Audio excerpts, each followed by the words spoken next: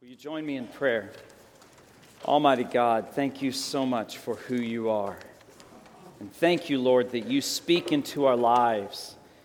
Lord, this morning, as we open your word, we pray that you would speak into our lives this morning. That you would speak to our minds, to our hearts, to our motivations, to everything that we do and say, that we could be more like you. So speak, O Lord. Speak into us and open up your desires and your plans to our hearts and minds through your Holy Spirit, that we can know what you are calling us to do as your followers. We again thank you and praise you for this time, and we lift all of this to you in the name of Jesus Christ, our Lord and our amazing Savior. Amen. I want you to take your Bibles and turn to the book of 2 Kings. 2 Kings chapter 22 is where we're going to be today. So your Bibles, your apps, whatever you read on. If you didn't bring a Bible with you or don't have an app on your device, we have Bibles in the pews. Feel free to grab one of those. If you don't know where 2 Kings is at, open to the first 3 or 4 pages of your Bible, find the table of contents. You're going to find a section called the Old Testament, and you'll find 2 Kings about a third of the way down the list of books within the Old Testament. So that's where we're going to be this morning, is 2 Kings chapter 22 and 23. Now, the reason I'm up here sitting rather than standing is twofold. First off, I just got back from church camp and spent a week with a bunch of teenagers, and I'm exhausted. But the second reason is this morning I want to begin with something not as upbeat and light. I want to start with something heavy this morning. Growing up, and I've alluded to this in some of my stories and things that I've told to everyone in my time here.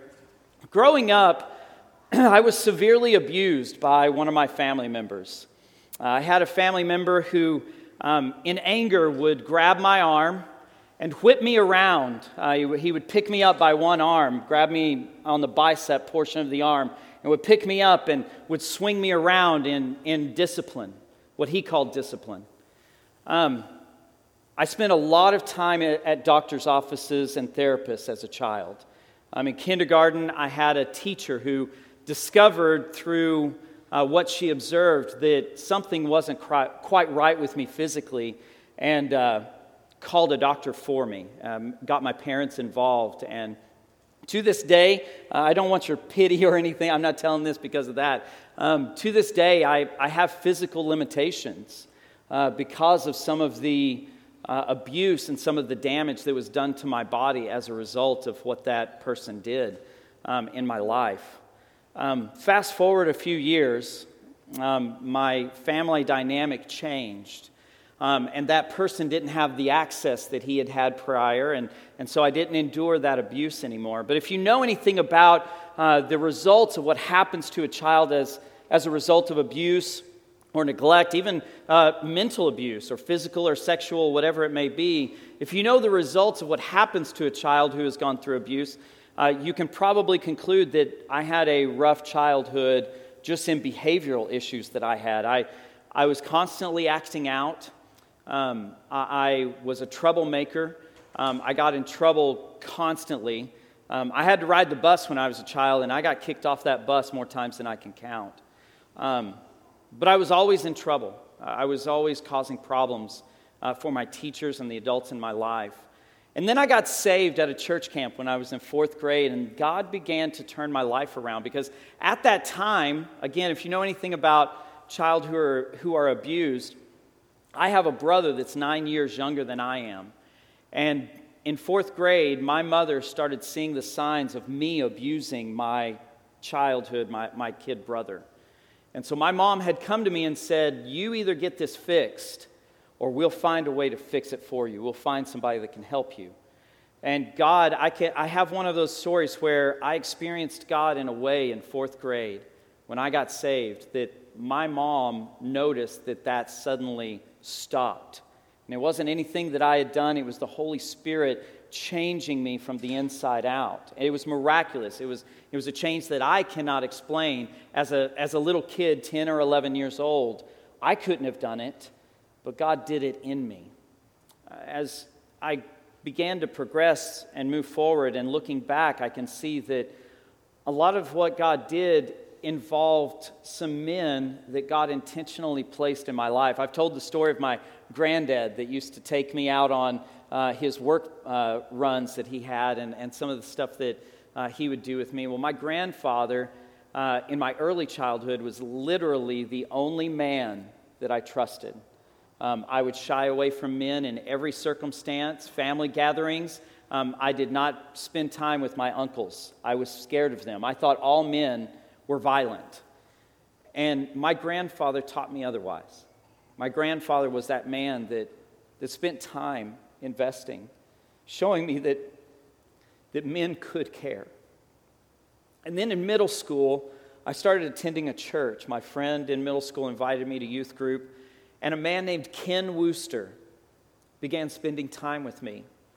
He would invite me and my little circle of friends to his house because his daughter was the same age that we were, and so we went over to his house often. And there were many, many late Sunday nights when Ken and I would have difficult conversations, and he would spend time with me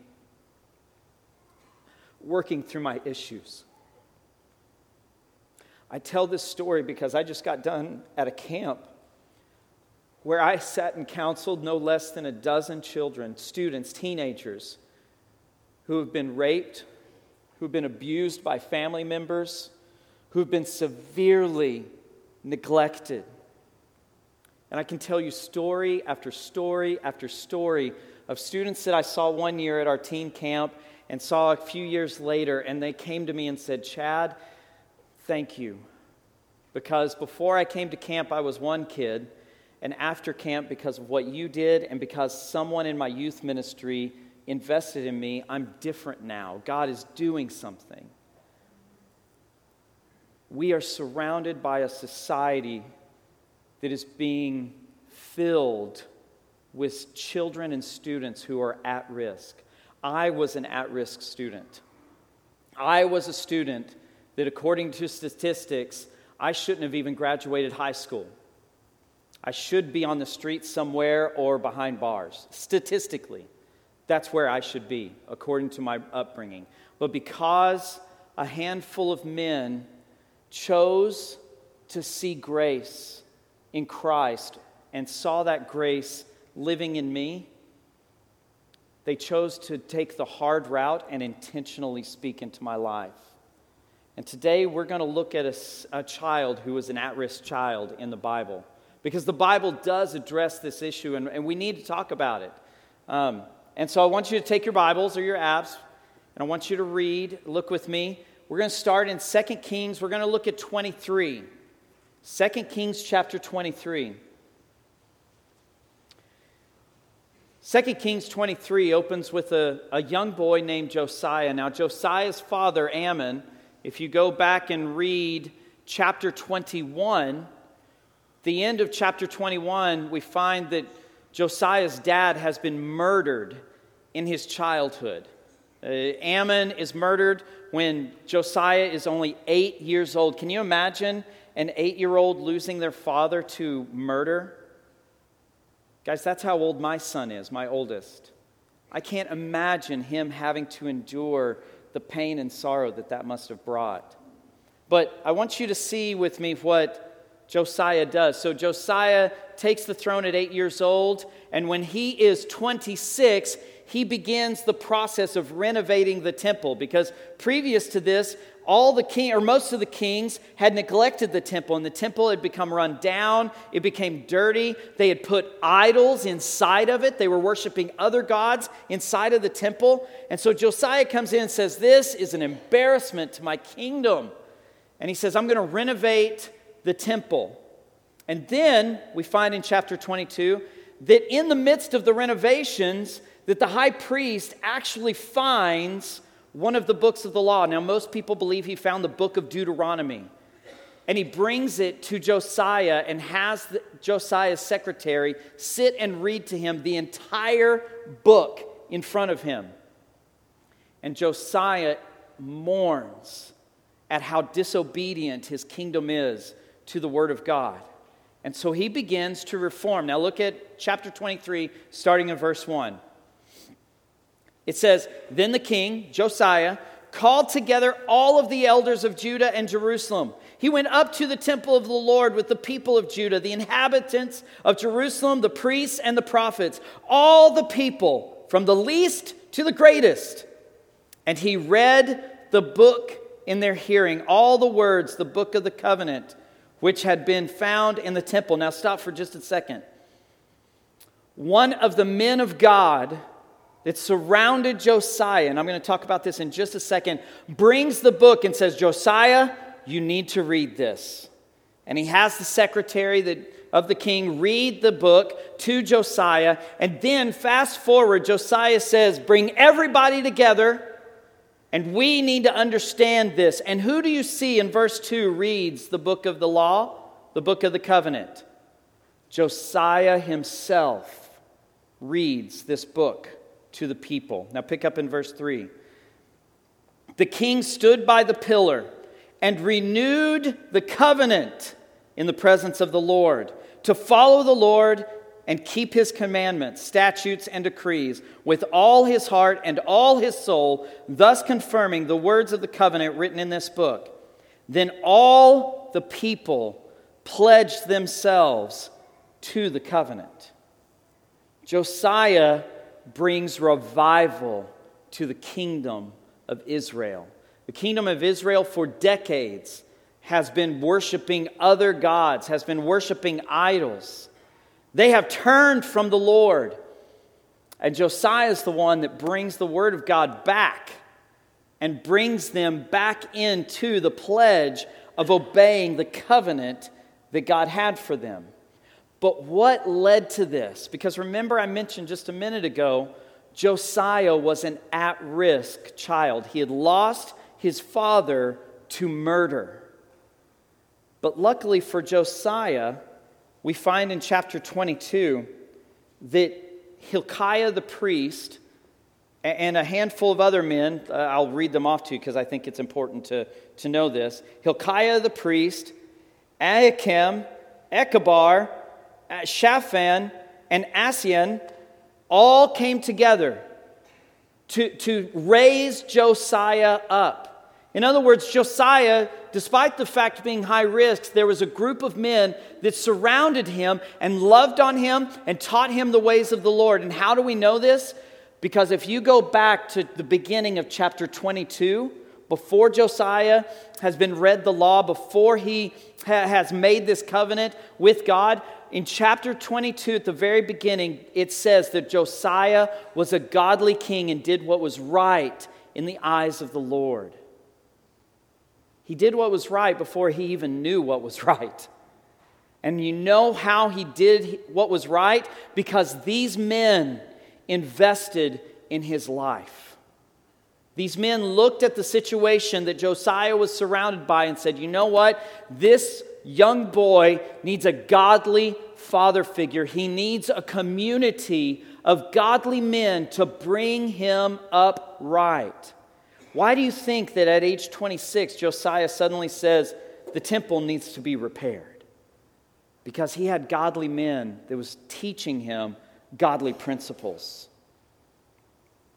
Guys, we live in a crazy, God-rebelling society, much like Josiah's. Josiah's society did not value the Lord. They did not value the covenant with the Lord. They did not value the word of the Lord. They didn't even know it because they had lost it. Our society has turned from God. And guys, we can make all the arguments and we can theorize how or why. But I think the better question is, how do we make a difference? How do we change our culture for the better?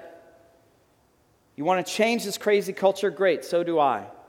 But I can tell you right now that our culture is not going to change by us sitting at a keyboard and typing things on social media. You're not convincing anybody to change their minds about their stances on social issues by typing something or sharing a picture. That does no good. It is possibly the least effective of all the ways to impact somebody's life. Because I can tell you right now, I share my Facebook and Instagram and Twitter with a wide variety of people with a wide variety of opinions. And I can tell you right now, not a single one of them has even come close to convincing me that I'm wrong. None of you in this room have convinced me that I'm wrong. Because social media does not convince anybody, people. Social media builds up our own viewpoints maybe, and maybe encourages us in some ways, but it is not convincing anybody that their viewpoint is incorrect. We're also not convincing anybody to change their ways by insulting the culture or politicians. That is, again, one of the least effective means of creating change. You can insult whatever politician or whatever stance they have, and no one's going to listen to that other than the people that agree with you. It is not effective. We want our culture to change, then let's do it in a way that actually brings change. Let's do it in a way that glorifies the Word of God. Complaining about how bad things are also is not going to bring change. As a matter of fact, it probably does the reverse effect because complaining brings no good. Go read God's Word. Complaining is never a positive attribute or characteristic. So how do we bring change? What do we do as followers of Christ to change this crazy culture that we live in? Well, here's my big idea. Here's the idea that I want you to walk away from today. And it's this.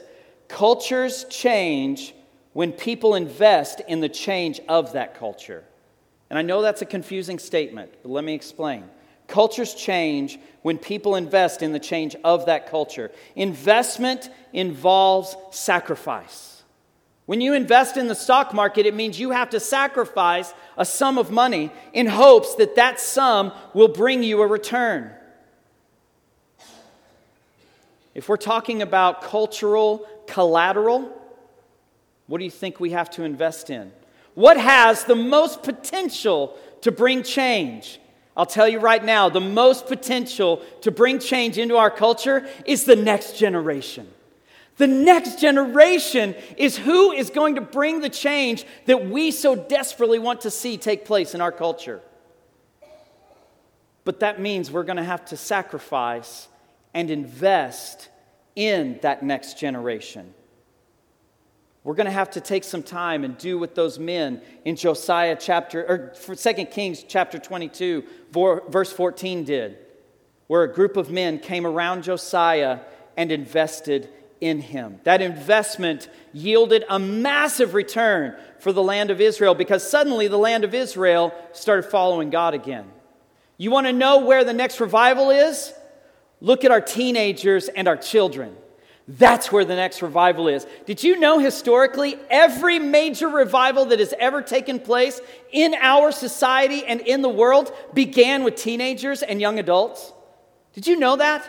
Not a single revival in all of history has ever happened as a result of someone over the age of 30. Where should our investment be? With our children and our teenagers. But how many of the adults in our society have neglected our teenagers and children and go, you know what, that's for someone else. I'm going to complain about where our culture is going, but I'm not going to do anything about it. Not anything actually that will make an actual difference. We have an opportunity. I want to read you Matthew 18, verses 1 through 6. It says this, "At that time the disciples came to Jesus and asked, 'Who then is the greatest in the kingdom of heaven?'" Keep mind of this question. Who's the greatest in the kingdom of heaven?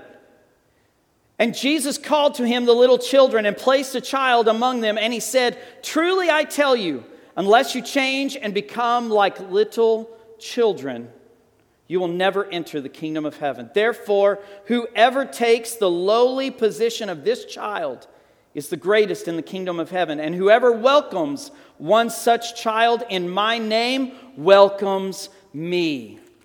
Then fast forward to verse 10. He says, "See that you do not despise one of these little ones. For I tell you that their angels in heaven always see the face of my Father in heaven. Our neglect of the next generation is in direct disobedience to God's calling to us. And I don't mean to sound harsh, but clearly as an at-risk child myself who benefited from a handful of men investing in my life, I want to see the next generation come up in a godly way, in a way that impacts this culture for the name of Jesus Christ. And guys, today we have an amazing opportunity to do just that.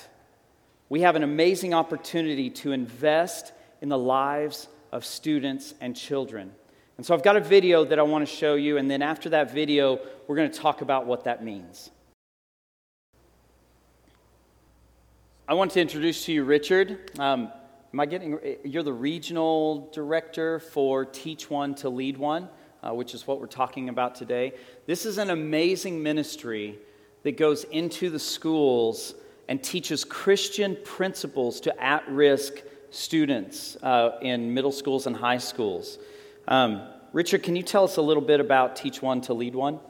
Yeah, Teach One to Lead One is a community mentoring program that teaches universal principles to lead at-risk kids into a life of purpose and potential. So we take volunteers from the community, from churches, and we go into public schools and behavioral treatment centers, and we teach character and leadership development in the context of healthy adult relationships. So you keep using the word universal principles, and it was actually mentioned in the video if you were listening.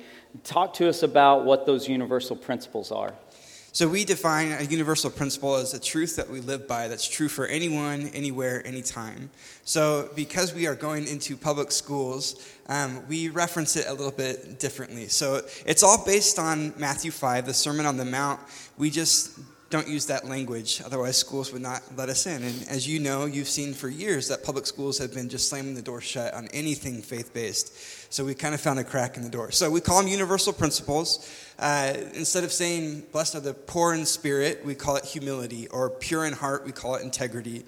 The merciful, we call that compassion. And there's 10 of them that we teach. Respect, integrity, self-control, courage, compassion, excellence, enthusiasm, teamwork, humility, and honor. And we do it in a way that's fun and interactive, and it's like you saw in the video. It's a transformational process for the kids, simply by showing up and giving them an element of truth that they don't have in their life. Yeah. So we complain a lot about the fact that we don't get to pray in school anymore, but we have an opportunity to change things in a different spiritual way now. Guys, let's be honest. Prayer is never going to be put back in schools. Not unless a massive Holy Spirit-led revival takes place in the United States. We're not going to get that back. But we have a great chance to get into the schools and not just say, oh, students, you need to have a 10-minute prayer time. We have a chance to go in and spend an hour with them, teaching them God's Word. And so I want to talk to Richard a little bit about, okay, I've been here 9 months. And I'll be honest, Scottsdale is an affluent community compared to any other community I've lived in. And I've spent a lot of time looking for where the needs are in our community. And you may be saying, yeah, at-risk teens, blah, blah, blah, blah, blah, but we don't really have that here in Scottsdale.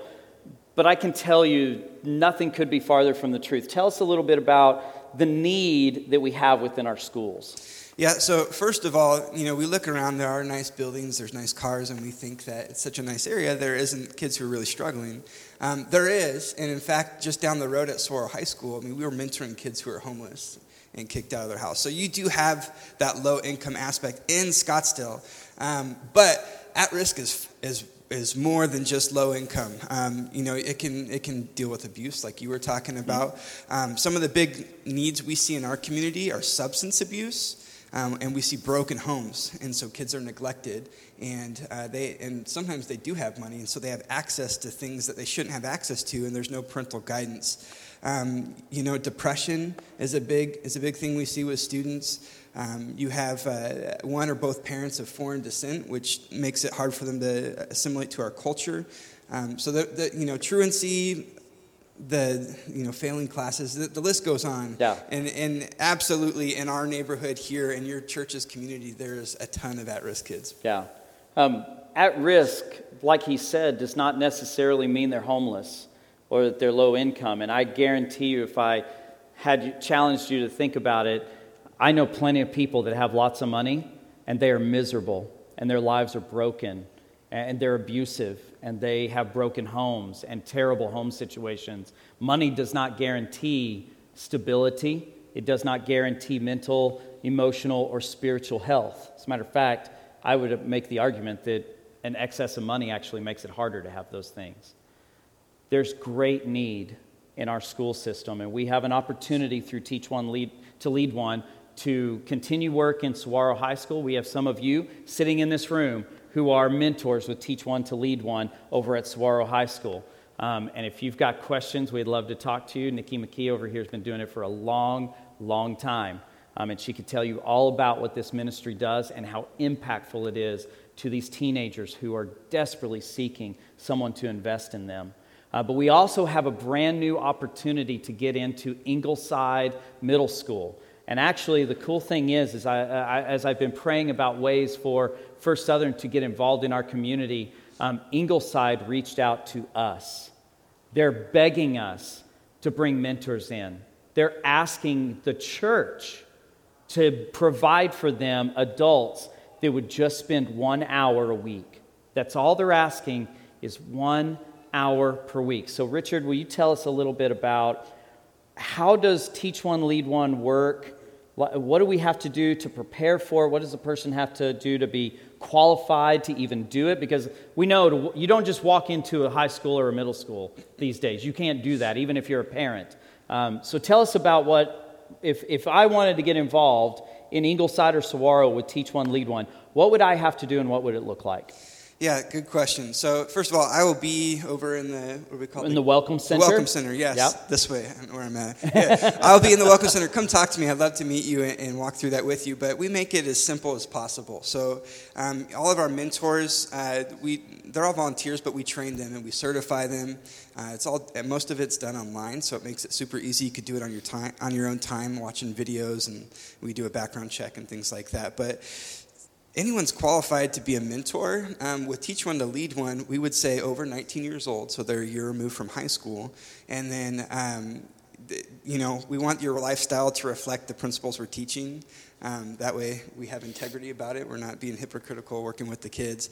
And the only other qualification is we want someone who can be available. So, if you can't be there an hour a week for it's about 14 weeks long. It's a semester, so 3 months. It's always the same time each week with the same kids on the same day of the week. So it's easy to factor into your week and make it just a part of your routine.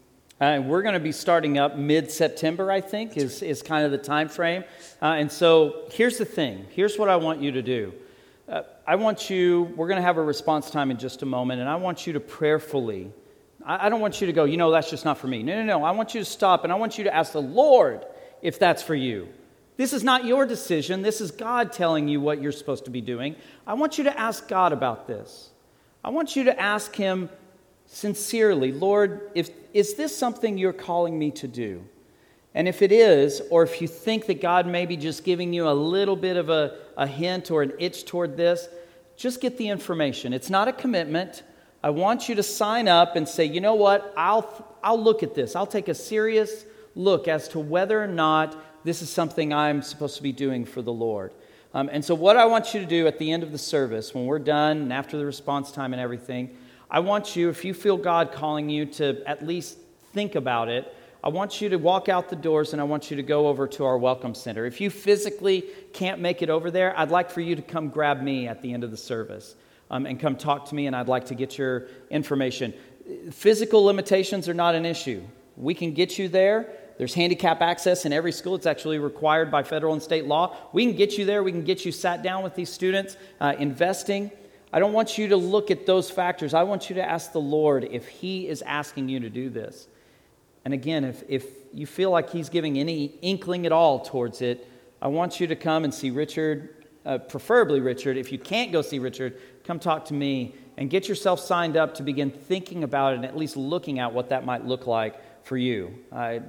Don't consider your calendar. Don't consider those things right now. Consider what the Lord's leading is in your life. Richard, Thank you for spending some time with us this morning. Let's give him a round of applause. This man does some great work for the Lord. So we're going to now move into a time of response to the Lord. What is God calling us to do? And so I want to take some time now and just say again, if you feel like you're just not qualified or this isn't for you, I want you to take some time and go, God, is this for me? Will you join me in prayer as we move into a time of response? Almighty God, thank you so much for today. And Lord, I thank you. God, I'm praising you for this amazing opportunity that we have as a church to invest in the lives of children and teenagers. And Lord, these opportunities don't come along very often, especially in today's society. And so, Lord, we thank you for the opportunity. But Lord, we pray that we would listen to your leading in this. Lord, that we would not just take our impulse responses and say, oh, this isn't for me. Lord, we pray that we would listen to you in your direction in this. Lord, we thank you again for this opportunity, and we praise you for who you are. And we pray all of these things in Jesus' name. Amen.